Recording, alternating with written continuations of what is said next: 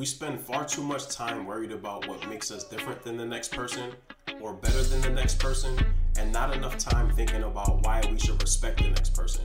We all have a story, an overarching theme that runs through our lives and makes us who we are. The problem is, we think that since each of our stories is different, there's not a lot of perceived value and shared struggle. But we have far more in common than we can imagine, and what motivates one person can certainly help us as well. The Third Lab podcast is about understanding, respecting, and appreciating the struggle that it takes to overcome immeasurable odds in order to reach your destiny. Join me as I interview and bond with some of the most inspiring and incredible people, diving into their why to get a full understanding of their being. Without each other, we have nothing. So let's go on this adventure together and take on the future with open minds and open hearts. Welcome to the Third Lap Podcast.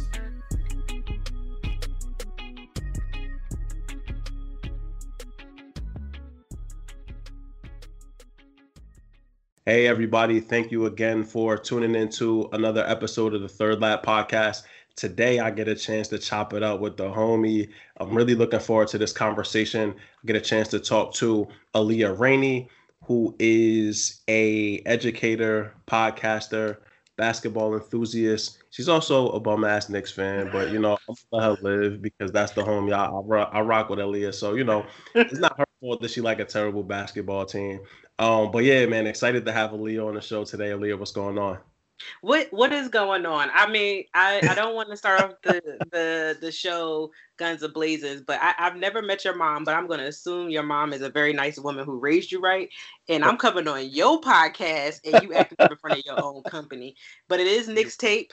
People don't understand. It's been a long time since my Knicks have been good, and I'm going to celebrate it. You should know as a Sixers fan. Y'all ain't been y'all goodish. It's funny. I shared with Aaliyah before we started. My wife asked me who was going to be on the show, and I was like, Aaliyah, man, I'm so excited. And she was like, oh, great. Y'all going to argue about basketball for an hour. So yes, we are.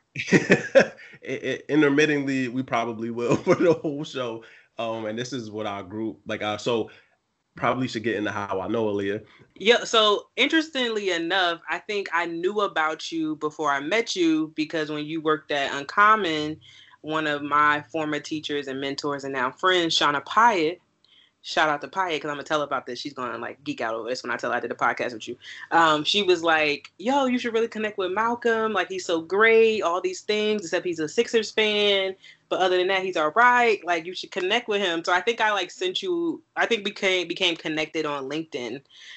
So I've known you, but never got the opportunity to meet you. And sort of our circles have crossed with the 6 degrees of separation and stuff. So yeah, that's all I got to say. He came in blazing when I first started came in guns a blazing when I first started. I kept talking Sixers nonsense because I actually had on a Knicks sweater.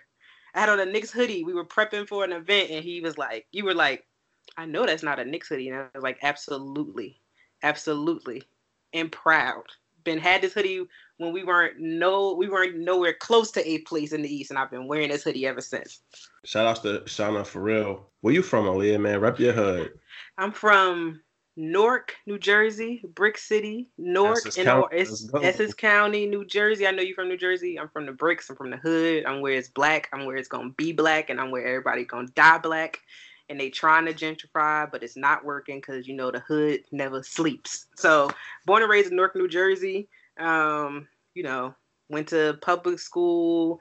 And then I went to North Star, which is now Uncommon, when I was in the 5th grade. So I was there from 5th to 12. And then I went to the wonderful, illustrious, and I know people are probably tired of hearing this, but I don't care. Y'all going to hear about it forever because that's who we are as students. Howard University in Washington, D.C., and I lived there for 4 years. I wish I could afford to move back, but gentrification is wild. Wow. But I love DC. It's the mix between a perfect city that's not too fast, but it has everything, all the culture, museums, food, and people. But it's clean. It's not New York. It's not as fast as New York, but it's not as dirty as New York either. And it's not as slow as a southern city. So I really have a special place in my heart for DC forever. Because I grew up there. Grew up and matured in DC, but it's Newark all day, every day. One thing you're going to know about me, you're going to know where I'm from. Yo, all day, man. Shout outs to the bricks. I spent a good portion of my life in South Orange. If anybody knows South Orange, that is not the hood, Right, It's so we not. It's was up the out street from the there. hood. Yeah, we was down. So we used to be in the hood all the time because it wasn't nothing to do in South Orange. So we was always Exactly. in the bricks. You know what I mean? And it was funny. I was just talking to my mom the other day about the Ironbound and just the Portuguese food that you could get down Mm, there. Oh my mm. God, it's nothing like it. Sangria. Like, oh man, yo, stop talk, man. You listen. I gotta Mm. take a trip up the north now, man. Yeah, See, man. And I'm you gonna have to take a probably trip. and I wonder where do you remember like Portuguese restaurants you went to when you were in Newark by name? Because I wonder if you went to like the Spain, like the Fornos of Spain's or the Iberias. I'm wondering which ones you went to. What, yo, damn. She just said the name the other day because my cousin and my mom went to North to see my uncle. Um, I'm gonna get it back. I'm gonna get it back to you. But we used to go to like two different ones because you know they Hmm. do the parade of meats, John. And so the Yeah, two spots that we went to was always live, and they yeah, was right there in the hood. But I can't remember off the top. I haven't been. yeah. It's some God, good. It was that's some like good ones because 8 years. like the big ones that everyone go to is usually like Iberias or Fornos of Spain. But if you go like deeper into the Ironbound, like where the actual people really live, there are like some mom and pops, and everybody knows like when you go visit the mom and pop ones, they're the ones that the city is famous for, and they're pretty good. I'm sure like people in Philly can talk about that with like cheesesteaks, but like if you go to the ones like really where the people live, where it's not so touristy, you can always find really good stuff there. And that's how I feel about Portuguese food in the Ironbound because there's this one place called Cambinos. They Okay. have the best sangria. Like I went to I don't think I've Spain been. and low key, it Yeah. might be it might have been better than Spain, but Spain is different. I went to Spain, but it was really good. I was surprised at how much the taste like similar like to the stuff I had in Spain than I had in Ironbound. So I guess you could tell you that's how good it is. Yo, that's what's up. Yeah, man. I mean, it's the same thing like you said about like the steak hoagies and cheesesteaks out here. Like I always tell people like Geno's and Pat's, like, don't go there. You gotta go to the hood. Like you gotta get off the beaten path, you know what I mean? Where it look a little shady. Hmm. The best steak hoagie I ever got in this city was from one of the most trapped out bodegas I've ever been to. My man's brought me there because he's from over there in West Philly. And he brought me and I would have never went in there on my own because I wouldn't even think they made sandwiches. Man, best sandwich I ever had in the city, bro. So, See, you know, but you gotta know to know. You know what I mean? You I gotta get on the know.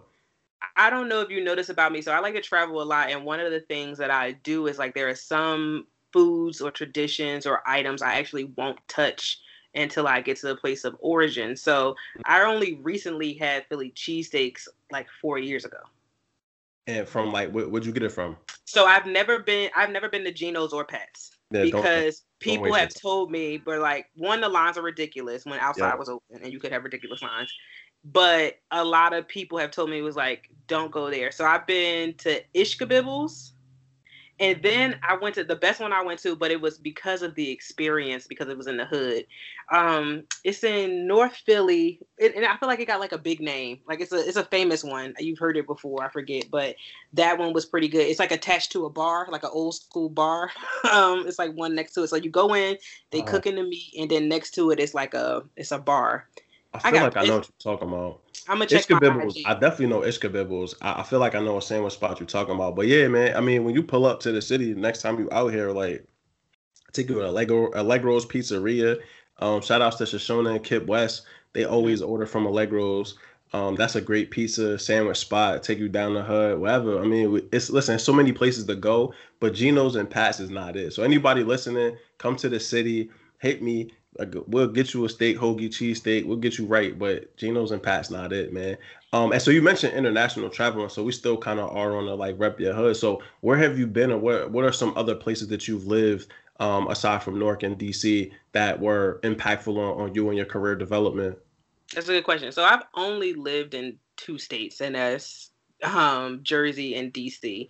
If you ask me like where I've traveled that sort of impacted my life, it's like everywhere. So it's funny. I was when you said like where have I lived, I thought to back to summer camp. So I am a sleepaway summer camp fanatic. And when I was at North Star, it's funny now, but basically we would get these funders or whoever, wanted to meet their diversity quotas or numbers or whatever. Now I understand what it is, but I took advantage of it for sure.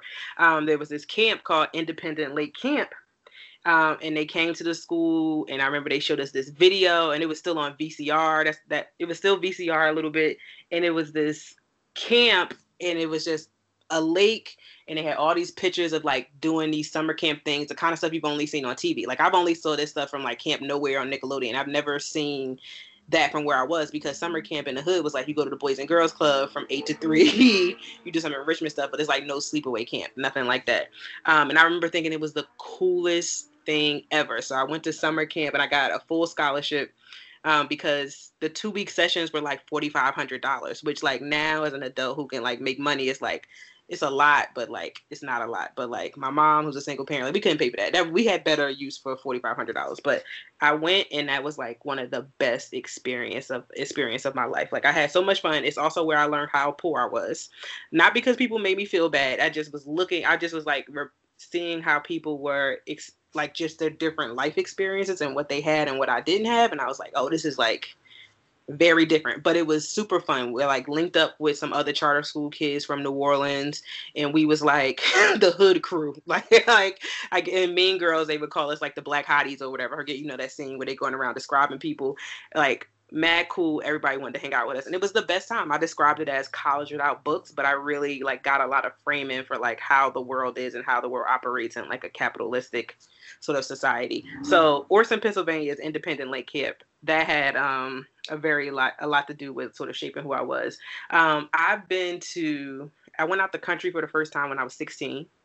I went to Argentina, again, another North Star product thing, which was like wild, but also the best steak I've ever had in my whole life is in Argentina. You want good steak, you want good meat, Argentina. It's also where I learned that all people who speak Spanish are not Dominican or Puerto Rican.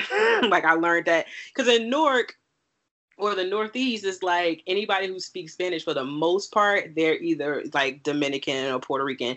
And then I went to Argentina, and I was like, oh, there's such a thing. It's like, you know it, because like, you know, Spanish people, they're European, they're whites who just speak Spanish. Right. And Argentina very much has those same kind of vibes where it's like very European, even though it's in South America. Mm-hmm. So I've been to Argentina. I can't wait to go back. I've been to Greece, which was awesome and very interesting at the same time. Spain, I went a couple years ago. I've been to Jamaica. I really, really love traveling, but I say any and all of the places that I've sort of visited have left like a very impactful thing on my life, even from like as a kid going down south for like a couple of weeks in the summer, going on spring breaks. Like traveling is how you experience the world. Like I wish, you know, I would really go so far as to say like college is nice, but have you traveled? Because I think you could just learn so much more from just like talking to people and just living life how people live life, from even the food folks share and the dialects that people talk. You just learn so much, and I think it just sort of frames who I am as like a world citizen. Where I am trying to go, this is funny enough, like, and I think it's such an irony, I love Europe so much. Like I think Europe from a social standpoint, I think Europe is so cool. Like I think the fact that you can hop from country to country within hours is so amazing and experience a whole different culture. Now I do know it's because I've sort of been indoctrinated in sort of, you know, white education, but it's also something to be said of like when you get to see the things that you learned about in school. So when I went to Greece and I was reading about ancient Greece and Zeus and the Parthenon, and literally my Airbnb looked over the Parthenon, that was the wildest thing. And I didn't have to spend a lot of money to do it. Like Airbnb was cheap. I think I might have paid $70 a night, but just to be like, this is the stuff I learned about Acropolis. Like I learned about Acropolis, and I'm like having lunch, drinking wine in front of Acropolis, which is wild.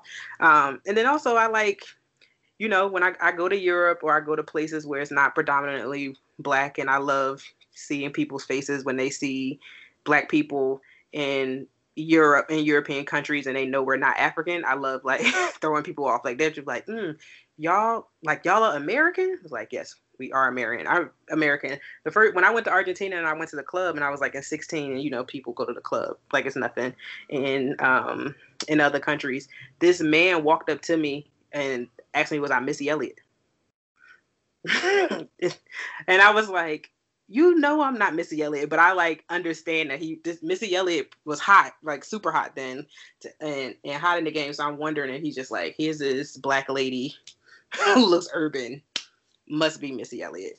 But yeah, traveling is banging. Like I can't wait to go back to Europe. I do want to go to Egypt before the pyramids crumble. As part of my grad school program, we were supposed to go to China last May, but coronavirus, we were supposed to go to Shanghai and Hong Kong. And I never was really big or pressed to go to like China or anything like that. If I was going to go to some Asian countries, I'd be interested in like Thailand and stuff. But I got excited to go to China because I was like, it's paid for, so I might as well. And I didn't get to go. So I actually kind of think that I do want to go to like Hong Kong or Shanghai one day just because it was so close and it's sort of been taken away from me. And then, I just love the Caribbean too, because who doesn't love going to the Caribbean? And there's so much history in the Caribbean, which and I love how people in the Caribbean love to tell you so much about the history. I actually love how any country I've been to loves to tell you so much about the history. And you go to Spain, the Spanish love to tell you about everything, whether it was wrong or not. Like I don't love Christopher Columbus, but like I can appreciate how they are like, this is part of our history. Like, and we're going to tell you about Christopher Columbus. Same thing when I, go to Jamaica and stuff like that. It's just very interesting. I like to learn and like to talk to people. And I think traveling really helps me sort of fill my toolbox with cultural experiences. Yeah, I think it's a hugely underrated part of like the cultural competence component, right? And you mentioned all of the places that you've been and how each of them have had like an impact on you. Yeah, I definitely want to go to Greece. I think that like as I've learned more and more about how like the Greeks stole a lot of their knowledge and information from the Egyptians, that sort of the luster of Greece has definitely decreased. But it's still a historic landmark, right? Like it's still places there, like you said. Like I really want to go I want to see the Colosseum, yo. You know what I mean? Like I always was fascinated with gladiators and locking in and that whole aspect of entertainment, quote unquote. And so you talked about a lot of dope places, talked about how these places have had somewhat of an impact on you. You really mentioned sleepaway camp, which I've been to. My mom made sure that I had those opportunities. Definitely we went through the YMCA. It was out in PA too, with my two little cousins. And yeah, it's dope, man. Got a chance to see things and experience things that living in the city you usually just don't or can't. Definitely more of our kids living in urban environments need to experience those things. Fresh Air Fund is awesome for that work because they're giving those opportunities to kids that otherwise may not have that opportunity or may not have that chance. And so much love to the Fresh Air Fund. Much love to anyone that, is volunteering their time or, I was a camp counselor for a summer. It's a dope chance to just give back outside of just, more traditional aspects of education. But Aaliyah, let's really just dive into, your story. You mentioned sleepaway camp and how that had an impact and really started to foster your understanding of the world. But we would love to just start on your journey, right? So we know that you're here working at KIPP, almost finished with your MBA program. We'll talk about, ultimately where you would like to take things. But how did you get started, right? Like, how did you get to where you are? That's a great question. So when you were telling me this, I'm trying to like think back and like through my life history. And it's like, yo, did I ever know what I wanted to be when I grew up? And I'm like, no, which is probably why I'm still trying to like figure things out.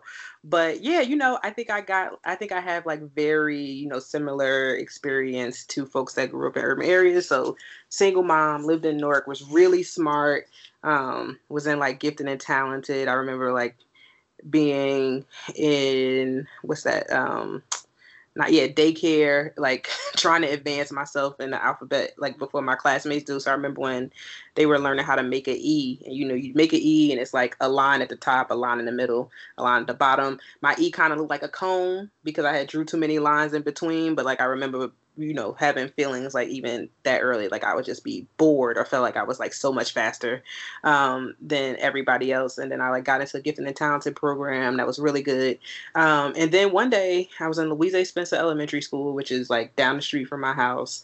There was a woman named Ms. Peters who came in our gifted and talented class, which is wild now if you know about charter schools that they even let this happen. So she was working for North Star and she came in our class, which is the gifted and talented class, and basically brought a brochure for North Star and like laid it out like what it was, and then was like, take this flyer.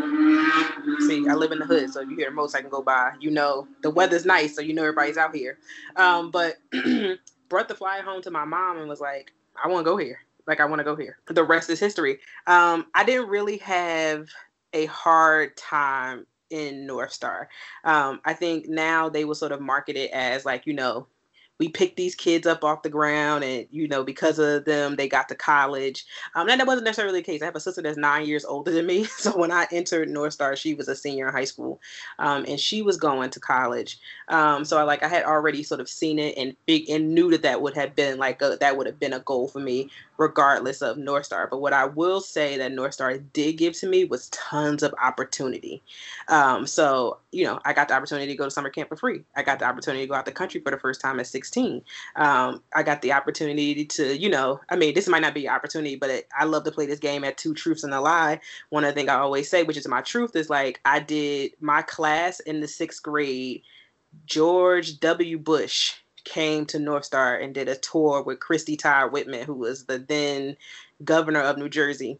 And they came into my social studies class in the 6th or 7th grade, and we were learning about Europe. So our teacher, Mike Mann, who you probably know or have heard of, and he's like super strict, like we used to joke and say he was in the CIA. He's like really like super strict and very like cross every T and dot every line. He had us learn the map of Eastern European. So it wasn't enough that we knew where France was and Italy was, like, but do you know where Yugoslavia was? So we challenged George Bush to naming the countries, and my class was able to name more countries than he did. So I always bring it up in True Truths and Lie because people are like, that's a lie. I'm like, no, that's the dead ass truth. That's the dead ass truth. So like, if I really enjoyed like the competitiveness of school, I liked school. I mean, I was blessed to have work in North Star when everybody was Black for the most part. We had a lot of Black teachers and a lot of Black women teachers, and like they basically. It's funny now because they were probably younger than me, but I felt like they did a lot in sort of raising me and like giving me a lot of support and love and sort of pulling me to the side. So I had like a fantastic experience. I played basketball in the 6th grade for North Star, and of course there was no girls team, so I played basketball. I learned how to play basketball sort of with boys. All middle school, I was the only girl playing basketball, and I love basketball so much. And then in high school, I was good enough to play for Shabazz, which was at the time, we were like top 3 school in the state. Like we went to the finals, and I was able to sort of walk on to Shabazz as a person that did not go there, and made the varsity team my freshman year, and was like, what? I made the varsity team my freshman year. And to me, that was the hardest part of high school because I started North Star and it was 36 of us. And when I started in the 5th grade, and numbers gradually went smaller because like people left, people stayed back. And I ended up graduating North Star with 22 of us graduated. And out of those 22, 3 were boys. And only one of those boys was the original group of boys. The rest of them had the other 2 had either transferred in and one had stayed back. So I only graduated with 3 boys. And then the rest of us, we felt like brothers. We felt like sisters and brothers because we have literally known each other since the 12th grade. So playing for Shabazz was like a whole other experience because I realized I had to like be better at things socially. And I also had to realize people's sort of relationship with school was not like my relationship with school. And that was super hard to navigate as a kid. And I wasn't a kid who was like, oh, I know everything, I'm smart, but like I knew I was smart. But it would be very interesting. I would go into practice and they would be in study hall, and there were folks who were juniors and seniors who like could not do the math I was doing, or they didn't have homework, or they didn't understand why. They just didn't understand my schedule. So I was in school from North Star. I had a bus that came to get me. I used to catch the 42. So it didn't come get me. I used to catch the bus. It used to come at 7:10. So I used to be at school by 7:30 a.m., be in school from 8 to 3:30, and then catch either the 27 or the 13 to Shabazz, So like I didn't get to hang out with my friends after school during basketball season. I had to like get to Shabazz because practice started at 4:30, and I would be in practice from like 4:30 to 8 o'clock at night because we were good. We weren't having like an hour practice. We were practicing like we were in the NBA. I'm like the NBA or like, you know, top WNBA teams. Like we were in there practicing. We were so good that the boys practiced first. Like the boys practiced first, the boys played first. We played last because people were coming to see us. Like people were literally coming to see us. Like our games would be packed. Like it's unbelievable to have to went through that and to have to go through that. And then like at the school where I'm coaching now, I see how the girls program is so much more different. It's like the inverse experience, and it makes me mad, but we'll get to that later. So I played basketball. I was decent. I did not work as hard as I wished I worked hard. And I think a lot of that had to do with like the social woes. Like I just felt like the only thing I had in common with these girls was basketball. I sort of didn't connect with them because we just cared. We had different priorities. Like we just had very different priorities. Like I knew I was going to college whether I was playing basketball or not. Hey everybody, so I have some really exciting news.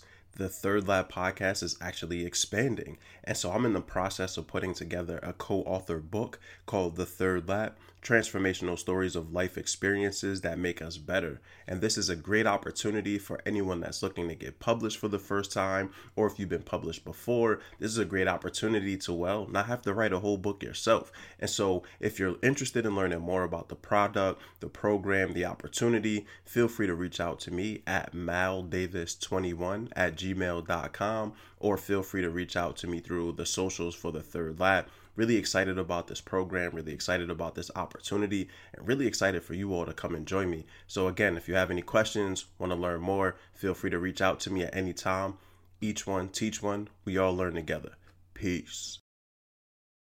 I applied to like 15 schools in high school. I was so hype about going to college. I knew I wanted to go to a HBCU. I knew I wanted to go to Howard. I went to visit Howard 2 times, and every time I went to visit Howard, school was not in session. So like I always went over the summertime. I had an AAU tournament in Maryland, and my AAU coach was really good about taking us to actually see colleges, not just play on them. So we went to play at, we did nationals I made it to nationals at UMD, and then he took us to Howard, and it was summer, and it was nobody on that campus. And I felt like, this is going to sound cheesy, I literally felt like I was at home. Like it felt like, as they say on Brown Sugar, like the perfect verse over a perfect beat. Like I got there and I was like, yes, like I saw myself there. I didn't know what I wanted to study, but I was like, this is it. So that following fall, first day of school, I went up to my guidance counselor and was like, yo, I'm going to Howard. And she was like, okay. Like, cool. So, and then I went again in school, and then I went and there were nobody on campus again. And I was like, yep, I still want to go here. So I applied to like 15 schools. They had to force me to apply to schools in New Jersey because I was like, I'm not staying here. And I ended up going to Howard, and it was like literally the best sort of decision of my life. I did not have any sort of academic challenges at Howard. The only sort of issues that I faced were, one, realizing that you could still be a minority at an HBCU. And I say it was because, you know, I grew up black as hell. That's why I joke with my friends, like, you want to have a contest over who's black, I'm probably going to win. Like, I checked off all those sort of black things, right? And I did not know or understand that a lot of my classmates' parents were sending them to Howard so they can discover their blackness. Because there were some instances where I had classmates doing to me what white people do to black people all the time, just off of like where you come from. I'll never forget, I was on a shuttle bus going back to Meridian, and this guy, he was asking us like, where y'all from? And I'm like, oh, I'm from Newark. And he was like, yo, you from Newark? I was like, yeah. He was like New Jersey Drive?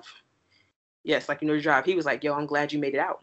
I remember looking at my friend Camilla was like, what is he talking about? I'm like, what is he talking about? And I then began to realize, and I was like, people tend to only hear the bad things about certain places because that's what gets put on the news all the time. So that was super wild. Or in being in classes with people who are like super conservative and don't even know it yet. I mean, now they're not conservative. Now they done found their blackness and, they're anti-government. But back then they were like super conservative and saying some crazy things in sociology class about, black ghettos and what happened after Reconstruction, and they're just like, oh, that's stupid. They can just, I don't call, I heard a black person, the first time I've heard somebody use the phrase welfare queen, it came from a black person. I had never heard that before because, again, I'm surrounded by black people in a place that's mostly the same. Nobody's in Newark gonna call nobody a welfare queen. Like, I would dare you to, and we'll see what happened to you in 15 minutes. But I didn't know what a welfare queen was. I was like, what is a welfare queen? And then I'm like, oh, y'all never met poor people before. Like, y'all have never met poor people before. But there were some crazy. It's not crazy because, black elites work very, very hard to separate themselves from the poor. And so it's not super surprising, but on the same note that, like, you don't got to grow up in the hood to have, like, an understanding of hood culture, right? Just the fact that, like, somebody's gonna say, like, I'm like, thank God you made it out. Like, yo, what do you mean, my dude? Like, what are you saying right now? But yeah, I think shout outs to, first of all, to Howard and to all HBCUs, but you're not the first person to tell me that, like, they came across black elitism at an HBCU for the first time, right? And, like, how that kind of threw them off. But yeah, I didn't want to, sorry to interrupt, but I was I'm like, my mind is blown at the fact that folks are having these conversations with other black people. Like, what? Like, what do you mean, bro? You could say what you want to say about the hood and poor people and then put black people in that. But when I tell you that, one, black people are resilient people, and black poor people are even more resilient. And there are some lessons that I saw people learn at college that were painful to watch that I had learned. I don't even know if I had learned it. I think I just grew up. No, it was like just already in me. For instance, like freshman year dorms, living in the quad, there were so many girls that used to have catty fights, catty beefs, used to do petty stuff. And I was really concerned with having the biggest group of friends, right? And then they would be best of friends freshman week and wouldn't make it half the week of the semester. And I'm just like, y'all ain't never had like a good old thorough hood friendship. Like, because the things y'all arguing over, you would either get cussed out or somebody from the hood would be like, all right, we just gonna square up right now. And I think because no one has ever sort of put hands physically or like, proverbially on people talk mad slick. So I remember my freshman year, they used to think me and my friend Camille were bullies because we just didn't have time for the BS. Like it was just like, are you real or are you not real? And it helped though. It helped. I also never got robbed because, people don't talk about this, but at HBCUs, especially those that live close to the city, the people who are actually from the area, there's usually some sort of tension between folks that attend the HBCUs and the people that live in the areas where the HBCUs are. If you don't know what I'm talking about, watch School Days. It's that perfect scene with Lawrence Fishburne and Samuel L. Jackson eating the chicken. And it sort of explains that. But Howard kids used to get robbed all the time after dark because DC folk just knew they were bait and because they look gullible. You look like you came from a square town where you could walk the streets and be on your cell phone or have money out and nobody bothers you. Man, people used to get robbed left and right. You know who never got robbed? Me, because you know why? I had my regular Newark face on, walking down the street and nobody messed with me. Or I just had like street smarts. Like there was just stuff I wouldn't do. Like you never had to tell me if I'm waiting at a bus stop on Georgia Avenue, then Georgia Avenue, now Georgia Avenue was nice, but that I had to keep my cell phone in my pocket. But you would see people, men too, because I also was like, wow, men get chumped. I've never like, men get chumped too. Like, not for nothing, there could have been some men that could have walked home with me, and they probably wouldn't have got messed with if they was walking with me. Because I'm just so surprised. I was like, oh wow, like y'all. But everybody wanted to be street so bad. Everybody wanted to be a thug in this, but it's like, sir, your dad's the prime minister of Barbados. And that actually happened. I had a guy whose dad was the prime minister of Barbados and sat on Howard University's board of trustees try to tell me about how he was more gangster than I was. And he knew what it was like to grow up like me. And I was like, listen to what you just said. The fact that you could say my father, ... and I can't say my father, ... and it be something positive sets us apart. Like we don't live we don't live the same life. It's like everybody want to live the hood life, but nobody wants to be the hood life, including Black people, which I just thought was wild. I was like, oh, y'all are just like the white people. Elitist Black people and white people actually have more more things alike than they do different. It's like race is a segregator, but also class and wealth is too. Which is why I'm just like, I don't understand why poor white people out here in the streets acting like this, because poor white people and poor Black people are the same in a capitalistic society world. So I went to Howard, did not know what I was studying, just knew I was going to school. Took mad electives, took mad general classes in arts and sciences. Thought I wanted to be a teacher for a little bit, but I think I thought I wanted to work in education and wanted to be a teacher because that's all I knew. But like had a come to Jesus moment and was like, I don't want to be a teacher. I love TV and film. And I like loved it.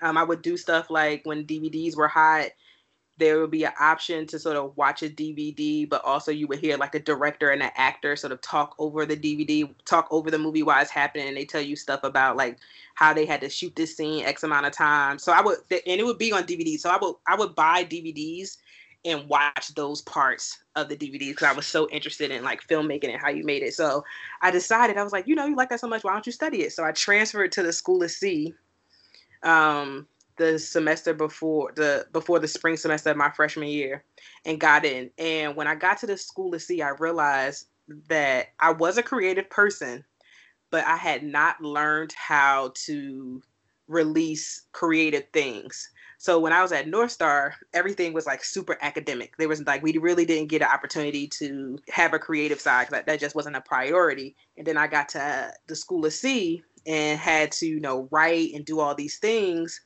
And it was super hard for me. I could write you a persuasive essay with my eyes closed, right? I could solve for X, no problem.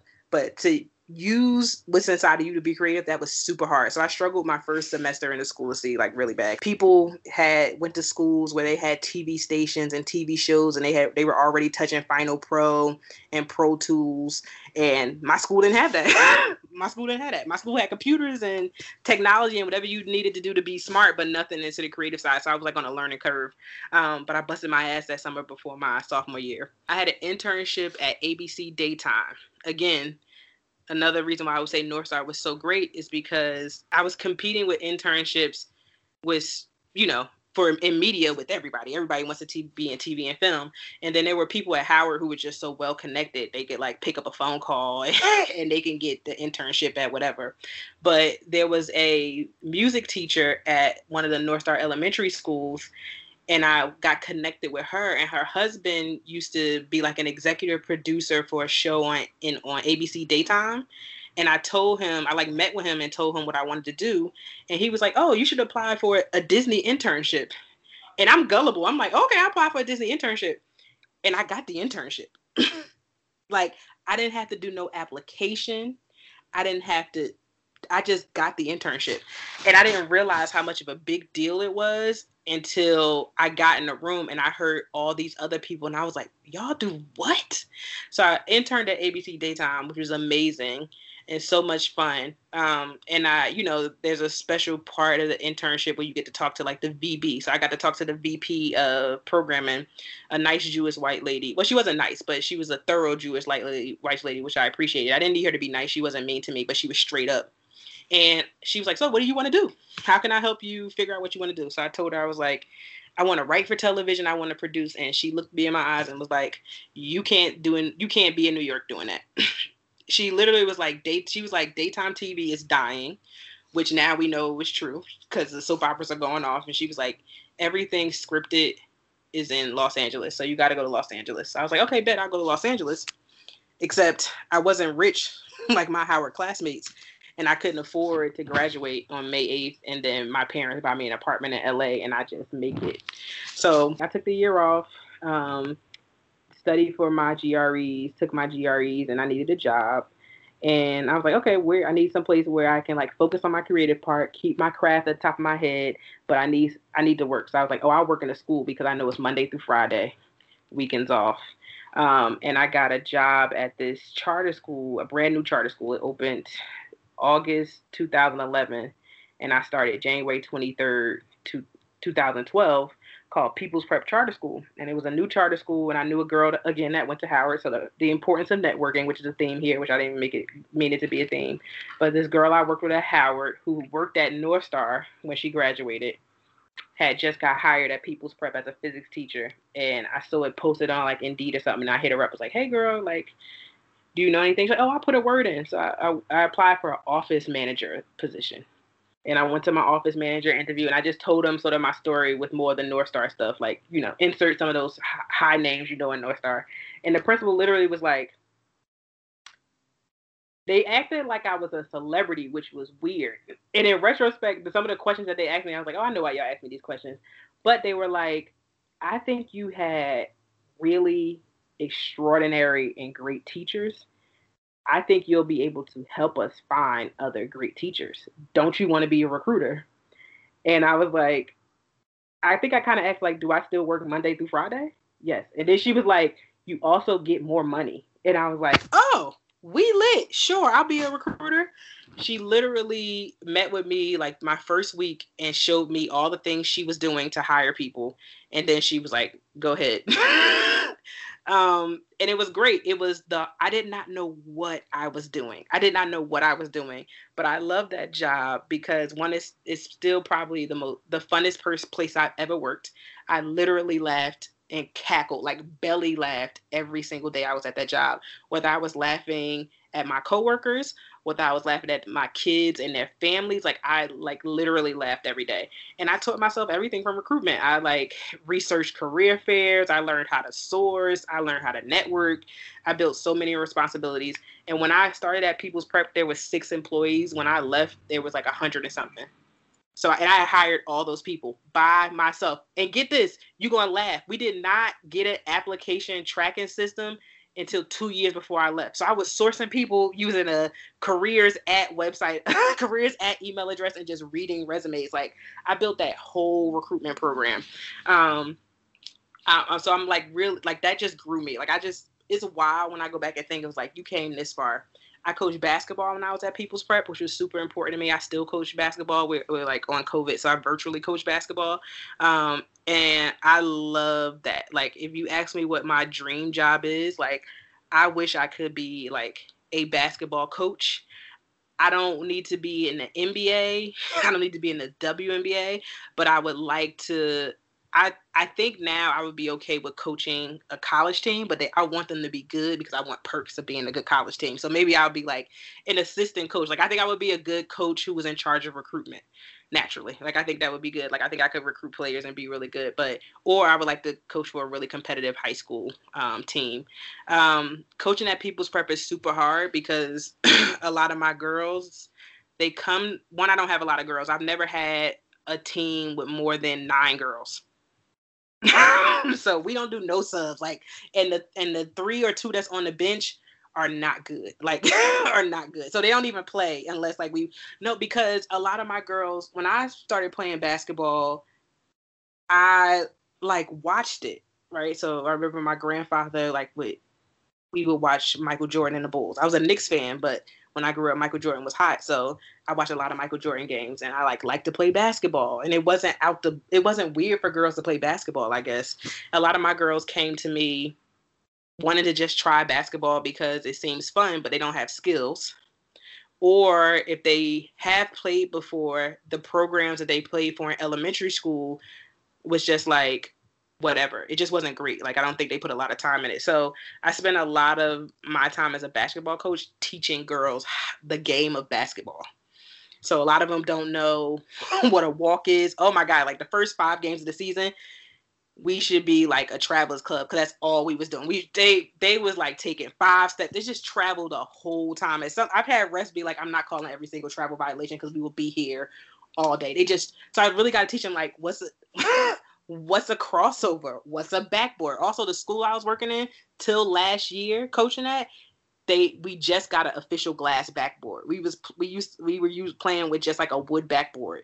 The gym that I coach in now was where I used to practice AAU. So like those courts had been there since I was in high school at least. And I used to tell the athletic director, I can't teach a girl how to effectively shoot a layup if there's no box. Like, the box is there for a reason. The box is there in the NBA. I can't teach them how to make a layup if I don't have the right sort of skills. And last season was our best season. We actually made it. We beat Weequahic High School, which, if you don't know anything about New Jersey, Weequahic is a big high school. You know that. And People's Prep, the most students they have is 300. And I had a team of 8 girls. And we made the playoffs. We lost in our charter school league finals, which another time. And then we made it to the New Jersey playoffs. And we had Weequahic. The girls thought they were done. I'm not going to lie. I thought we were done. And we went and we played them at Weequahic because our gym was not a standard court because the school is in a middle school. And we beat Weequahic, and we beat them by 10 points. It was super great. I had 3 seniors. I love them, but I love basketball. So I left People's Prep because I couldn't move up.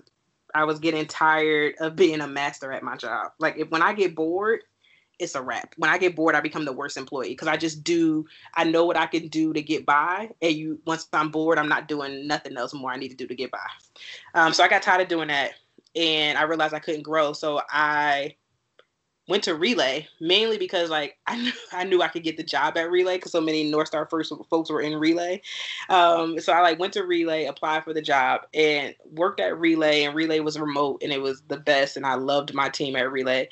But I really learned how to be a better recruiter because I started using data. I started using data more. I started learning to personalize recruitment experience because it was basically college recruitment, which is very different from standard teaching recruitment. And then while I was at Relay and while I was at People's Prep too, I was frustrated because I was like, why is recruiting teachers so hard? And I realized it was a myriad of things. It's hard to recruit teachers because our country treats teachers terribly. Which I think we've seen through COVID, and because I just don't think it's marketed right at the end of the day. I think the root problem is that it's not marketed right. So, and I really got into doing the work of website creation. I'm not a website builder, but I sat with the website guy and told him, this is what people should see when they go to our career page. This should be highlighted. I sort of making those ideas to sort of hone up people's experience. So I was like, I want to be a director of marketing for a school or an org that I felt connected to. So when I got to Relay, Shauna, and come Shauna again, was like, hey, I know this Chianti who just left Uncommon, who is now the director of marketing at Relay. She's really cool. Y'all should meet. And she's into marketing. Y'all should talk. So I met with Chianti, who I love. And I literally said, how do I get your job one day?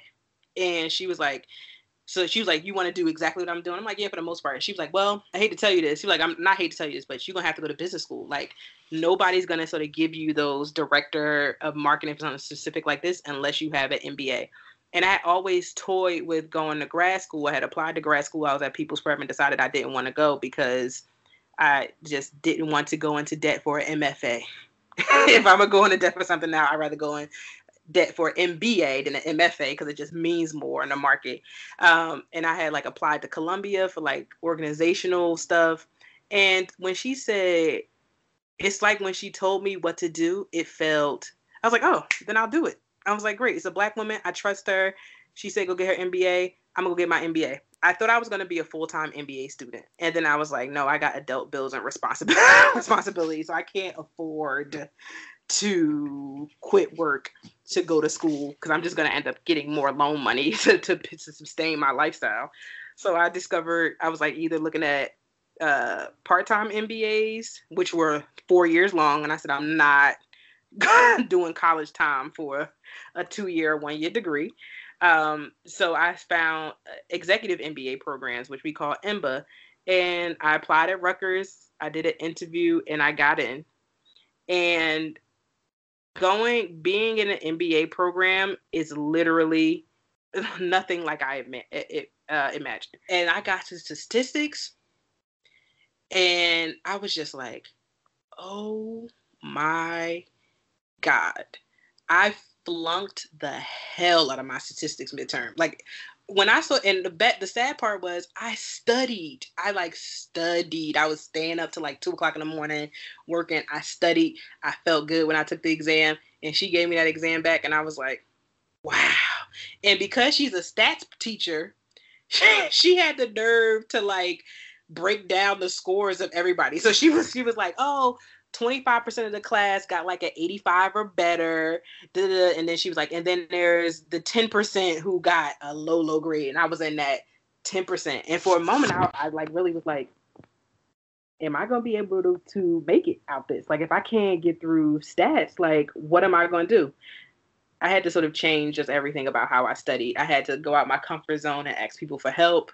I was now in an educational environment for the first time where I was a minority 2 times. I was a woman and I was Black. And most folks in my program are Indian men, Indian women, white men, and then white women. It's not even a lot of white women in my program. Just those conversations and sort of navigating sort of my people experience in business school has also been as hard as it has been for me academically, because people are wild, or people's experiences. You know, take this as me being a minority. So I feel like people make these jokes about Black people is like, we have to go around taking everybody else into consideration about how we're dressed might make a white person feel, or how us, all these things. But there are other privileged groups who don't get to have that experience. And it just makes me laugh. And it's like happened to me directly. It's happened to our professor. Our statistics professor is a woman, an older Jewish woman, Rosa. Like, she knows her stuff. And she told us on the first day of class, like, you do not want to get into a back and forth with me because I guarantee you I know the right answer. And she was like, I got a chemical engineering degree. I got a doctorate in this. Like, she was like, I know my stuff. Yet and still there were men who, when Rosa said something they didn't like, went back and forth with her in the class and felt nothing about it. And she wasn't wrong. And people would try, but they would think because their experience was a certain way that their experience was bond. But I also have mentioned seeing these same men not do the same thing to our male professors who were legit wrong. What up, everybody? Thank you as always for listening to the podcast.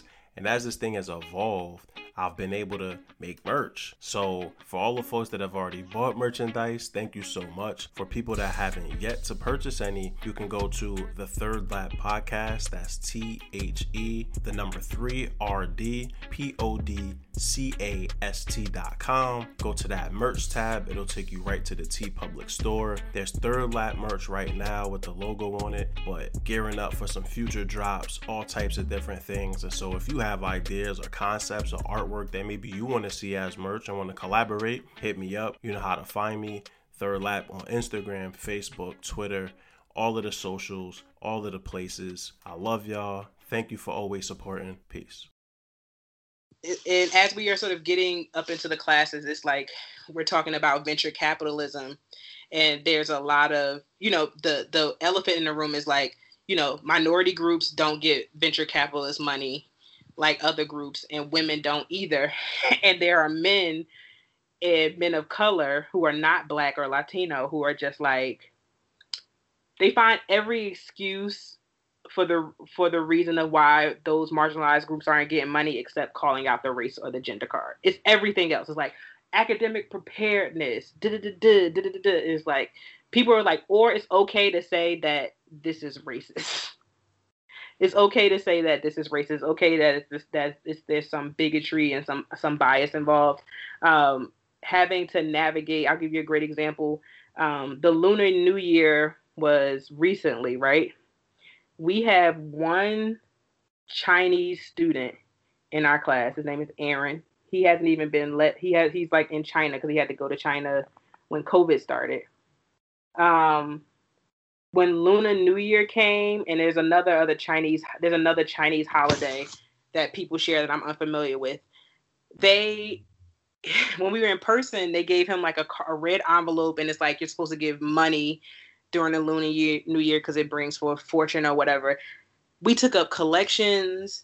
I'm like, I'm not giving him no money for Aaron. Make more money than me, first of all. One, Aaron owns his own business. All right.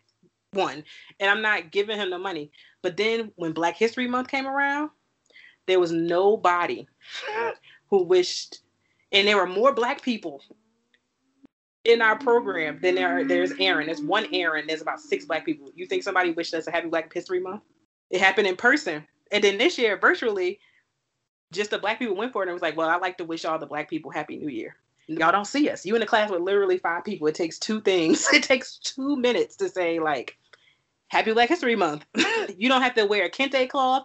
You don't have to give us no money for Black History Month. Just wish us a happy Black. It literally takes nothing, but it is what it is. So what we're doing now is, like, I'm spending a lot of time with the other Black people in the class under us, trying to just build a network for us. So and I just want to touch on that real quick, because I feel like you hit on something that is a conversation amongst Black people when you talk about the, like, lumping us all together into the umbrella terminology of, like, people of color, or the Black indigenous people of color, right? It's like, when you talk about other people, quote unquote, of color, like, they're hella disrespectful towards Black people too, right? And so it's not like you said, we have to recognize all these other cultures.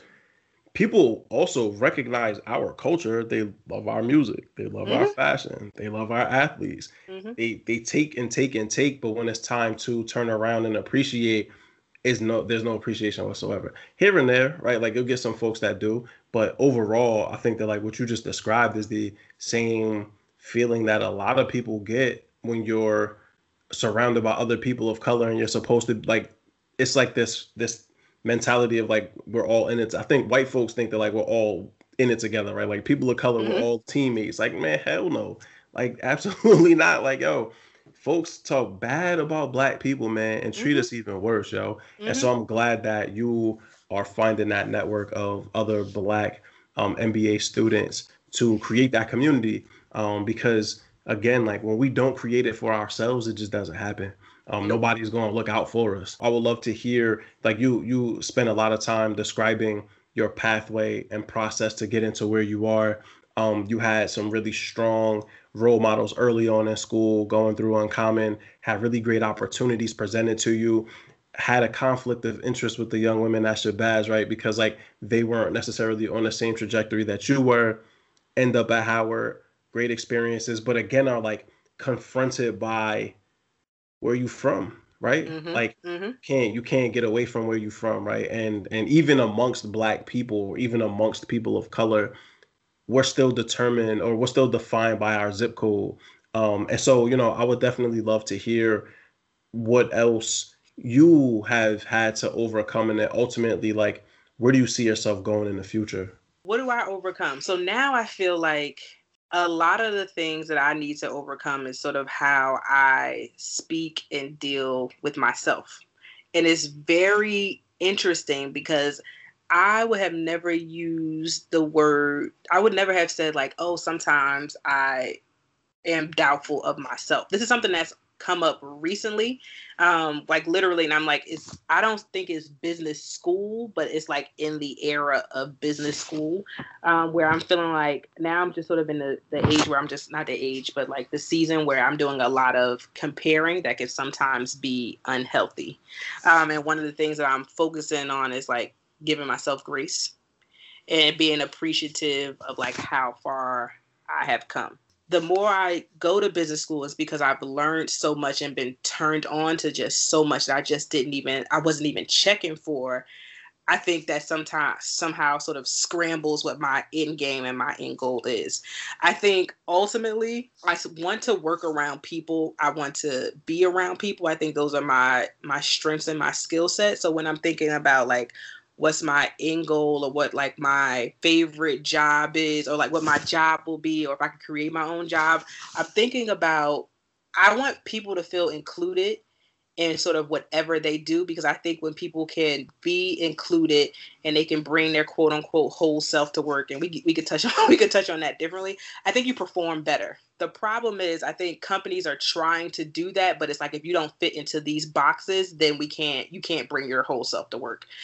So I think now sort of my passion is finding a position in which, and it might be like a director of people sort of thing, or it's not DEI, because I don't want it to just sort of be just into DEI, but I want to sort of enhance people's work experiences. And the recruiter part of me is like really big on retention. And retention, everybody wants retention, but it's like the way you get retention is you have to mature the talent that you have in the building. I think that a lot of people leave jobs because they think they're either bored or they can't, and they're probably bored because they don't see a trajectory for themselves. And I think I want to work with companies to try to really lay out and map out the trajectory and give that same customer service experience that people love to give to the outside folks coming in to the people that actually work for the organization, so that the organization could truly be strong. There are some parts of me that wants to be an entrepreneur, that wants to do some things. And I'm definitely like really thinking about this sort of cannabis thing as it's sort of coming in and being cool now, and things that I want to do. And, in taking venture capitalist classes and being in entrepreneurship classes. I'm actually working on a really cool project for my entrepreneurship classes, but I'm not going to tell it, because if somebody listens to your show and they take my idea, then I'm gonna be from Newark, because we don't have to throw hands. But I have so many sort of dreams and aspirations. I want to open up a restaurant that's like HBCU themed. There are so many things I want to do. So what I'm really trying to focus on is just like really sharpening some of those hard and soft skills. Because what I've also learned in business school is that there are people who have done way less and work less harder, who have so much more than we do.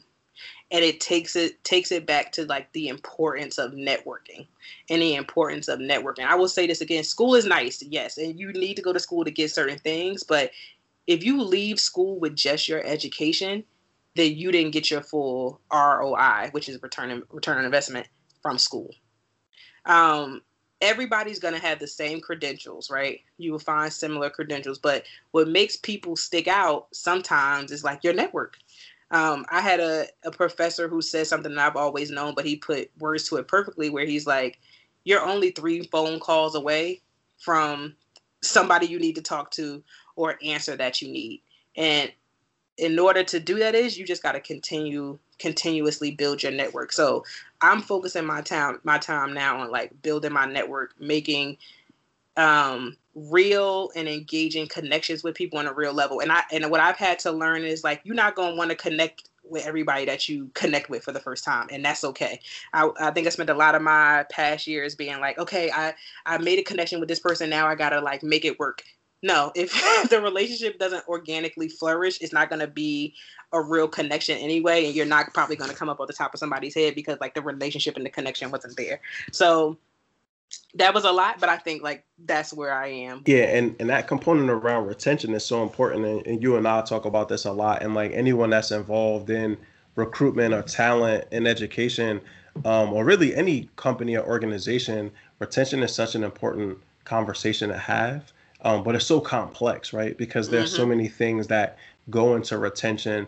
But it's such important work. I definitely believe that there's a space in it for you to be an entrepreneur, right? Like you could potentially help organizations and schools or districts with that retention work as a consultant, or, really owning and operating your own business. That's the dope thing about education. There's so many pathways to entrepreneurship within it.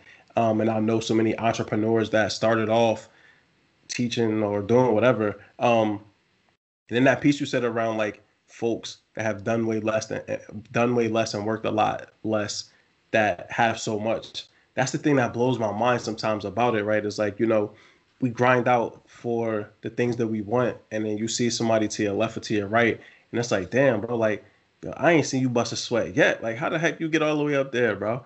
And it's something that you mentioned, which was just that networking component. So somebody told me over the summer, it's not what you know, it's not who you know, it's who knows you. And like that who knows you piece is subtle difference, but it's so important because folks know you, they speak on you in rooms where you aren't, and opportunities arise, right? Like when you spoke to Shauna and she put you on game that ultimately led you to your MBA, right? And so without that conversation, who knows if you're in this career pathway, who knows if you're in this program. It's so important to keep your ears open, but also network and move with the right people to position you where you're trying to go. And so, Aaliyah, I mean, it's no doubt in my mind that whatever it is that you choose to pursue, and my man, actually, Charles Penn, who was on several episodes earlier, he's out in Jersey, in Union County. He and his business partner are in the process of getting their funded for a legal dispensary in Jersey. So, that's something I'm actually looking to connect with some people on the podcast too, just to provide more information around like how you go about doing that, how people got started with that work, because they criminalized the heck out of it. Now it's legal, and now they want to turn profit on it, right? White people love weed now, so it's okay now. Now it's cool. I remember running from the police, jumping fences, you know what I mean, getting harassed even when I didn't have no bud on me. They just assumed I did. And now it's cool. Like I walk outside and I'm like, damn, it's a party outside. Like, whole different time, man. But definitely opportunities for us to be able to crack into that and take advantage. And so, Aaliyah, again, I have no question in my mind that whatever it is that you like set your sights on, that ultimately you're gonna accomplish it. And so, again, you've walked us through like your pathway to where you are, the difficulties that you've had to overcome, but how you've managed to navigate that so expertly. You talked about, again, you're not 100% sure what happens next, but you know that you have a couple ideas in the hopper. And that as long as you work towards it, like something to pop, right? Like something positive will happen for you. But talk to us, what's your motivation, right? Like all of this work that you've put in, all of these experiences that you've had, all of the dreams that you have that you're still looking to accomplish. When you wake up in the morning, what keeps you going, right? Like what's the reason for you wanting to accomplish all of these things and make sure that this is a part of your legacy? I'm not doing this for primarily for nobody else but me, because I know it's kind of like, if you are on Instagram and you see these memes, it's like, you can't be in a relationship with nobody if you jacked up.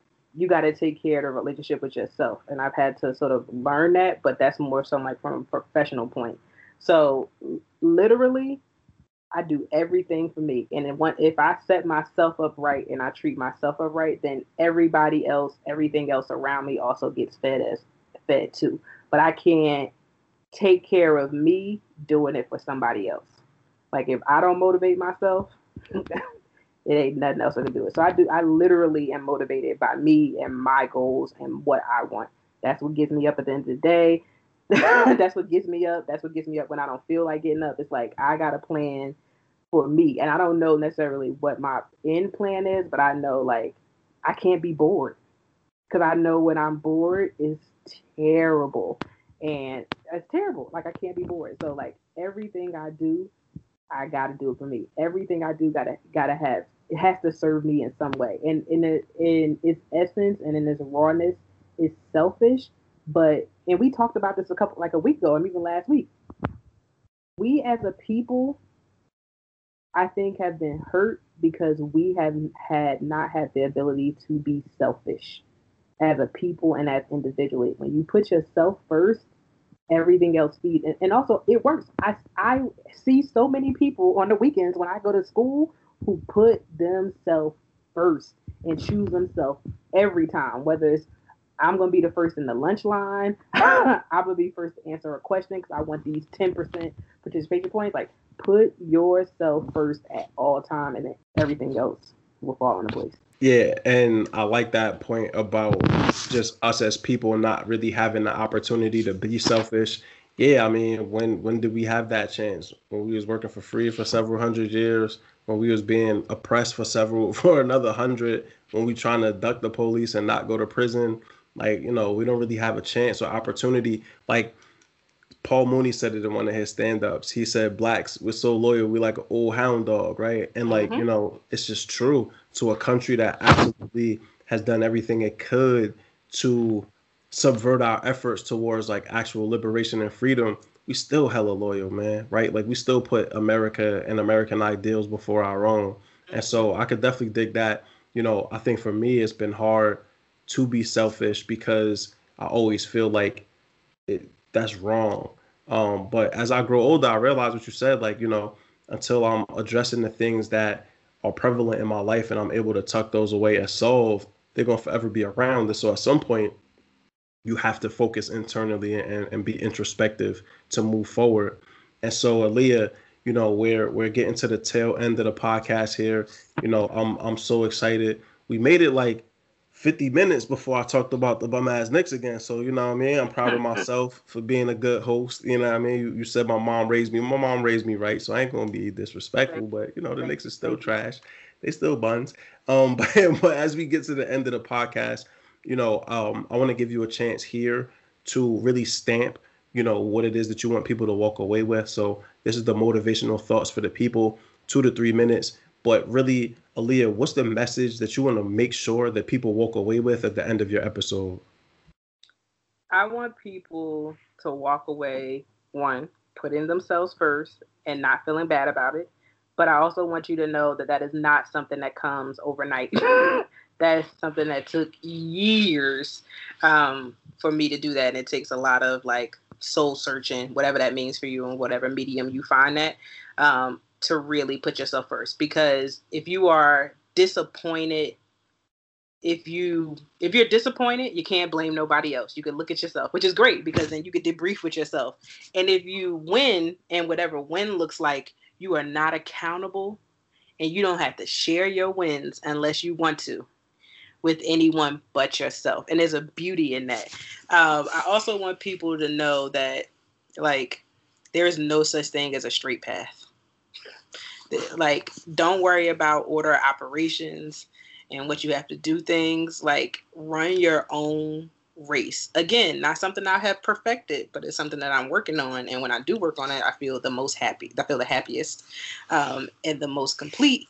And this is going to sound super cheesy, again, but do what makes you happy. Happiness, nothing should sacrifice your happiness. Not a job, not a spouse, not a book, not a basketball team. Like, nothing should sacrifice your happiness. Like, strive for happiness, and I think everything else flows. Also, in the spirit of just information overload, learn how to do your own research. Learn how to do your own research. I think it's healthy to have difference of opinions. I think it's healthy to argue. I think now we are like very much kumbaya, and kumbaya is good. It's enough, and you know, harmony is nice, but always seek other perspectives. Always seek other perspectives. Always seek other perspectives that are different from yours. Like, do not make a habit of going to people for advice or mentorship who you know is going to tell you what you want to know. Challenge yourself, like literally challenge yourself, because I think that's the best way for growth. Like, you don't grow out of comfortability. You grow out of leaving your comfort zone. And yes, it is stressful and scary and nerve-wracking and anxiety-driven, but I think the reward very much surpasses like the initial sort of pain that you may have to go through. And don't forget to laugh. Make sure, like, for real, make sure you laugh every day at anything. I don't care if it's a meme on Instagram. Make sure you laugh every day, because people be tight. People just be tight and uptight. You gotta laugh. You gotta laugh. You gotta, most importantly, laugh at yourself. I laugh at myself all the time. Yeah, I laugh at I'm usually, if I'm laughing at myself or some foolish thing that I've done or found some silly ass situation I found myself in. But you know what I really heard you mention was joy, right? So making sure that you find time to laugh. It was around like self-love too, because like unless you really have that love for yourself and that appreciation for yourself, like you're not gonna really be able to move forward. And something that you mentioned earlier on in the podcast, which is so important too, which is giving ourselves grace. And like I've learned through this pandemic, I've known it, but like really the pandemic has exacerbated the situation, but that I have a very negative like internal messaging system, right? Like I talk to myself terrible. The way I talk to myself, I would never let a person talk to me a day in my life. Like I would smack the taste out their mouth before they even had the chance, you know what I mean? But like when I'm talking to myself, it's horrible, yo. And so with my therapist and with my wife and even with myself, I'm really like working on managing that, because you will burn yourself out, right? Like if you don't love yourself and you also in a world that doesn't love you, you're not gonna make it, yo. Right? Like you're No. gonna forever carry these burdens with you, and you'll forever be in a perpetual state of unhappiness. And like life is way too short to spend your whole life unhappy. So, definitely search for that joy, but give yourself grace. You're gonna make mistakes. None of us are perfect, right? It's all about picking yourself up. If you make a mistake, own it. If you gotta apologize, apologize. And just let's just all collectively get better. This podcast is about all of us moving in the same direction. And then the last thing I really heard you stamp, and it was a reoccurring theme throughout all of this, was again networking, right? Making sure that you're networking with the right people, but be open to the networking. This podcast is a manifestation of my want to network with more people. I spend a lot of my time really insulated and like insular, and believing that I'm gonna do it by myself because I've been burned by too many people, and like that shortcut a lot of the opportunities that I've had in life, right? And so now I'm like, oh, I gotta get up with Aaliyah. That's the homie. Like we're gonna get the job done, right? And so folks, as you're listening, I say this at the end of every episode, but if there's somebody that you've heard that you want to connect with, reach out to them, right? Let's connect the dots here. Let's start working together, because as the show tag is, each one teach one, we all learn together. Like the process and the purpose is that we all learn from one another. And so in that lane of learning, what are some things that you've read, like books that you've read, Audible that you've listened to, magazines, it could be movies, whatever you want. But like what are some what's some entertainment that you think people could gain a lot from? Oh yes, so great. I'm glad you said just not books, because I'm terrible at reading. But for my birthday, it just passed, I did get a Audible subscription, and the book I'm reading right now, which is good, is called Maybe You Should Talk to Someone. So it's about a therapist, and it's fiction, but it's about a therapist who has to go to therapy, and then. So it's told from like her therapy sessions with her therapist, and then also her sessions that she has with her clients. And it's just really good. If you go to therapy, I think you will find it like particularly interesting, because it's definitely some things that like therapists use in the book, and to see it from another perspective. Anyway, it has me asking a whole bunch of questions to my therapist, like, do you do this? But it's a really good book. I haven't physically touched the book, but I've listened to it. So I kind of want people to listen to it on Audible more, because I think it's just better. But also I haven't picked up the book, so I'm take that with a grain of salt. So that's what I'm reading, and I read it when I'm at work going through resumes and stuff, because I can't listen to TV now and go and work. It's like messing me up now. Another thing that I just got into as of like yesterday and today, Why Not Us on ESPN Plus is produced by Stephen A. Smith and Chris Paul. It follows NCCU, which is North Carolina Central University, which is a HBCU in North Carolina. It's like nestled between Duke and UNC. And it talks about their struggles as an HBCU Division I school compared to like other big Division I schools. And it's super inspiring. It's told through the story of basketball. I connect with it as like a former athlete, and I definitely connect to it as a coach, and then connect to it as a Black woman. They connect to it as a Black woman that went to HBCU. It's so good. Like the coach is a like wonderful Black man. And today I started Last Chance U. And it takes place at, a community college in East LA. So I'm 2 episodes in, and it's just really good. One thing that I love about sports is, and I wish everybody could play a sport. I don't care. It don't have to be basketball. It don't have to be football, but I think there's some sort of merit that goes into people playing sports. It teaches you about adversity and all that stuff. It's just so fascinating.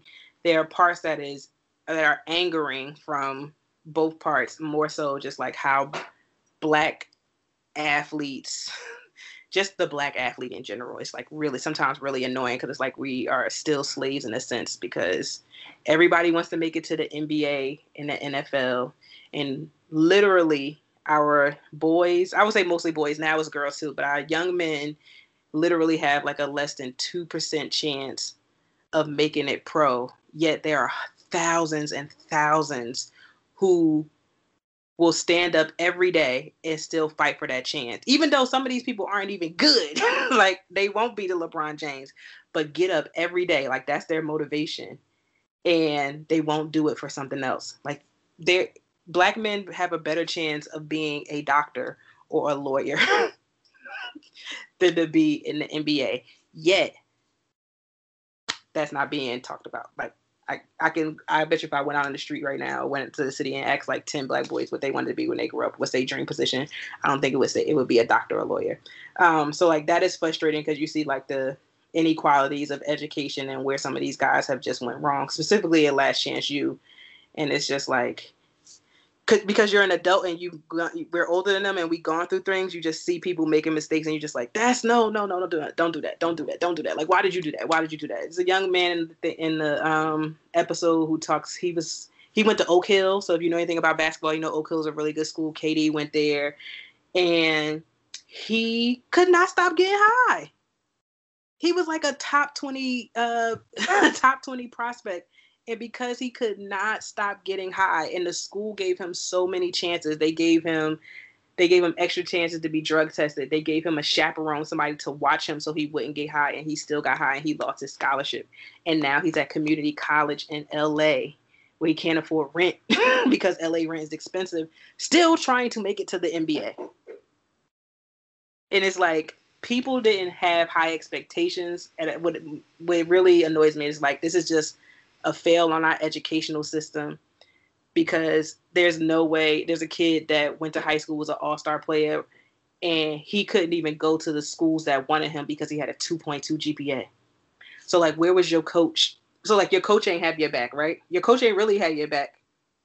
Your teachers ain't have your back. Your principals ain't have your back. It's like, I feel like that's the thing that makes me so upset. And I was like, it's okay to want to play sports. I get it. It's okay to go to college for free on a sport, but like, use the system in your favor. If you're going to, because this is basically a system for us. We making all these rich white people more money by playing these sports. LeBron James is great. He got money, but he's still working for somebody. He don't own no teams yet. Right? And if we going to be in this system where we going to be oppressed, at least learn how to make the system work for you. At least get the 2.5 so you can go to college, so you get the degree. That's all. But that's what I'm listening to. That's what I'm reading. That's what I'm watching. And then just a lot of basketball. Yeah, and you hit on some important things here, but that piece around like professional athletes. So I remember when I was working in the South Bronx, we had like a physical fitness like training class, and so all the kids in there, they were giving the main teacher a hard time, and like the co-teacher who was she was a fitness expert, so it was giving them a hard time. So I stopped the class. I'm like, listen, we're gonna do something real fast. I was like, I want everybody in this class to raise, this is 7th graders. I was like, I want everybody in this class to raise their hand if you plan on going pro in a sport, baseball, because mad Dominican kids too, so a lot of baseball players. So baseball, basketball, football, choose one and you try and go pro. 80% of the hands go up. I was like, all right, perfect. I was like, so how many of y'all got up 6 o'clock this morning and ran at least a mile? Nobody hand go up. I was like, all right, baseball players, how many ground balls did you take this morning at 6 a.m.? None? Basketball, you ain't get up, you ain't do no layup drills, you ain't do no dribbling drills. Who got their tennis ball to get their handle right? Nobody. Football players, you ain't run the ladder, you ain't go out and run no 3-cone drills. How you going pro but you're not putting the work in, yo? And so we had a whole conversation about like the correlation between the activities that you care about correlate to school. You can't access none of this if you don't do well in school, right? But to me, so much of that falls on the coaches. So much of that falls on the teachers. We have people in the building that are paid to see our kids to and through, and they just aren't doing it. And, so many times it's us that fall victim. It's us that fall short. It's us that are praying for this turnaround last chance at Last Chance U. And, you already know that as a black man, especially like the deck is stacked against you, homie. I feel for the dude that couldn't stop smoking because it could be so many things. That could be anxiety, depression, stress, post-traumatic stress. Like, we look at it as like, oh man, you're a fool for being addicted. But like, what happens what trauma is he trying to work through? Because it don't sound just recreational, And so no, he tore his meniscus. He had a bad injury. He said that he had a bad injury and he was stressed out. But again, somebody around him should have been like, we should have got this man in therapy. They didn't care. They just wanted to be like, can he play?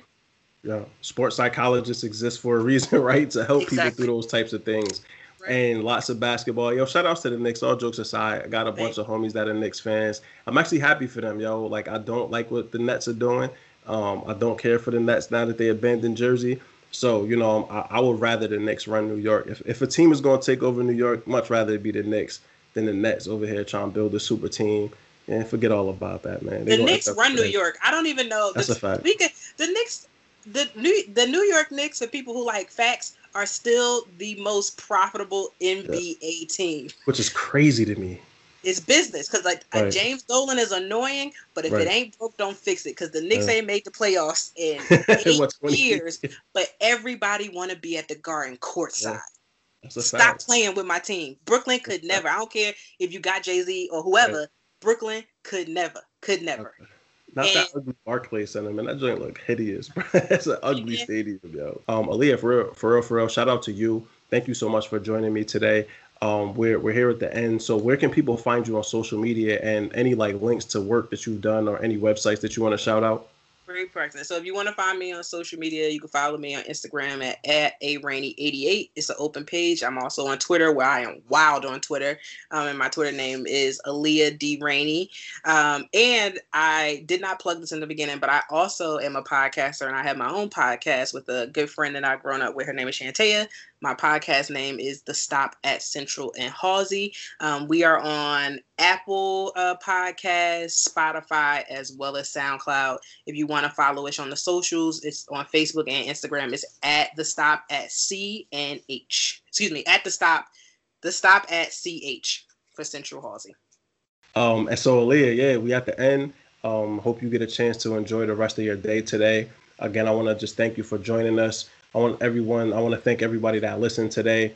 As always, if you have any suggestions or feedback about the podcast, feel free to reach out to me directly. You can also go to the website at thethirdlappodcast.com. And as always, each one, teach one. We all learn together. Leah, any last words you want to share before we sign out? Mixtape!